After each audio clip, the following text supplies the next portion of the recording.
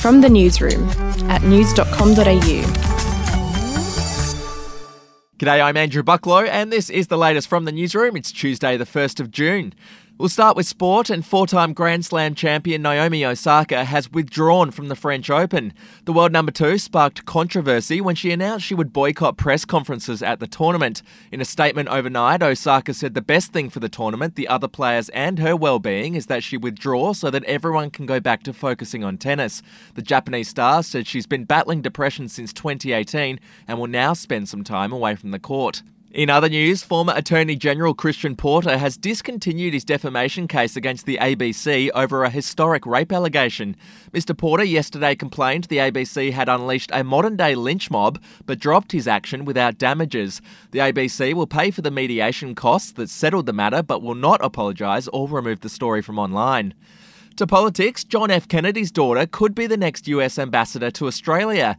Caroline Kennedy served as the US ambassador to Japan under President Barack Obama, and now President Joe Biden is seriously considering giving her the Australian job. Caroline was just 5 years old when JFK was assassinated back in 1963. And finally, overseas, China will now allow couples to have 3 children after a census showed it had a rapidly ageing population. Annual births in the country have continued to plummet to a record low of 12 million in 2020. The decision comes after China relaxed its one-child policy in 2016. We'll be back in a moment.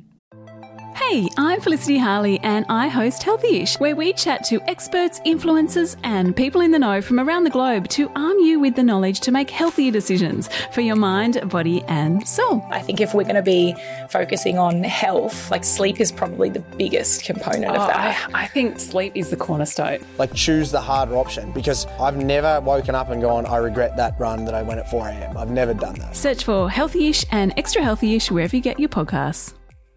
To entertainment news now, the director of the Friends reunion has hit back at Matthew Perry's critics. Fans around the world were worried by the actor's slurred speech during the reunion. Have a listen. The important thing is that we dealt with it well.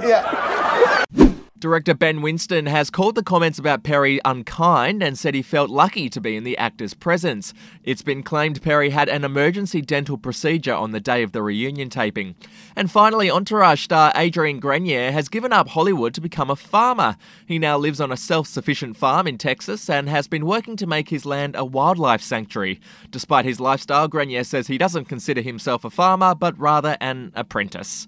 That's it from the newsroom. We'll have another update for you in the afternoon. Your update from news.com.au.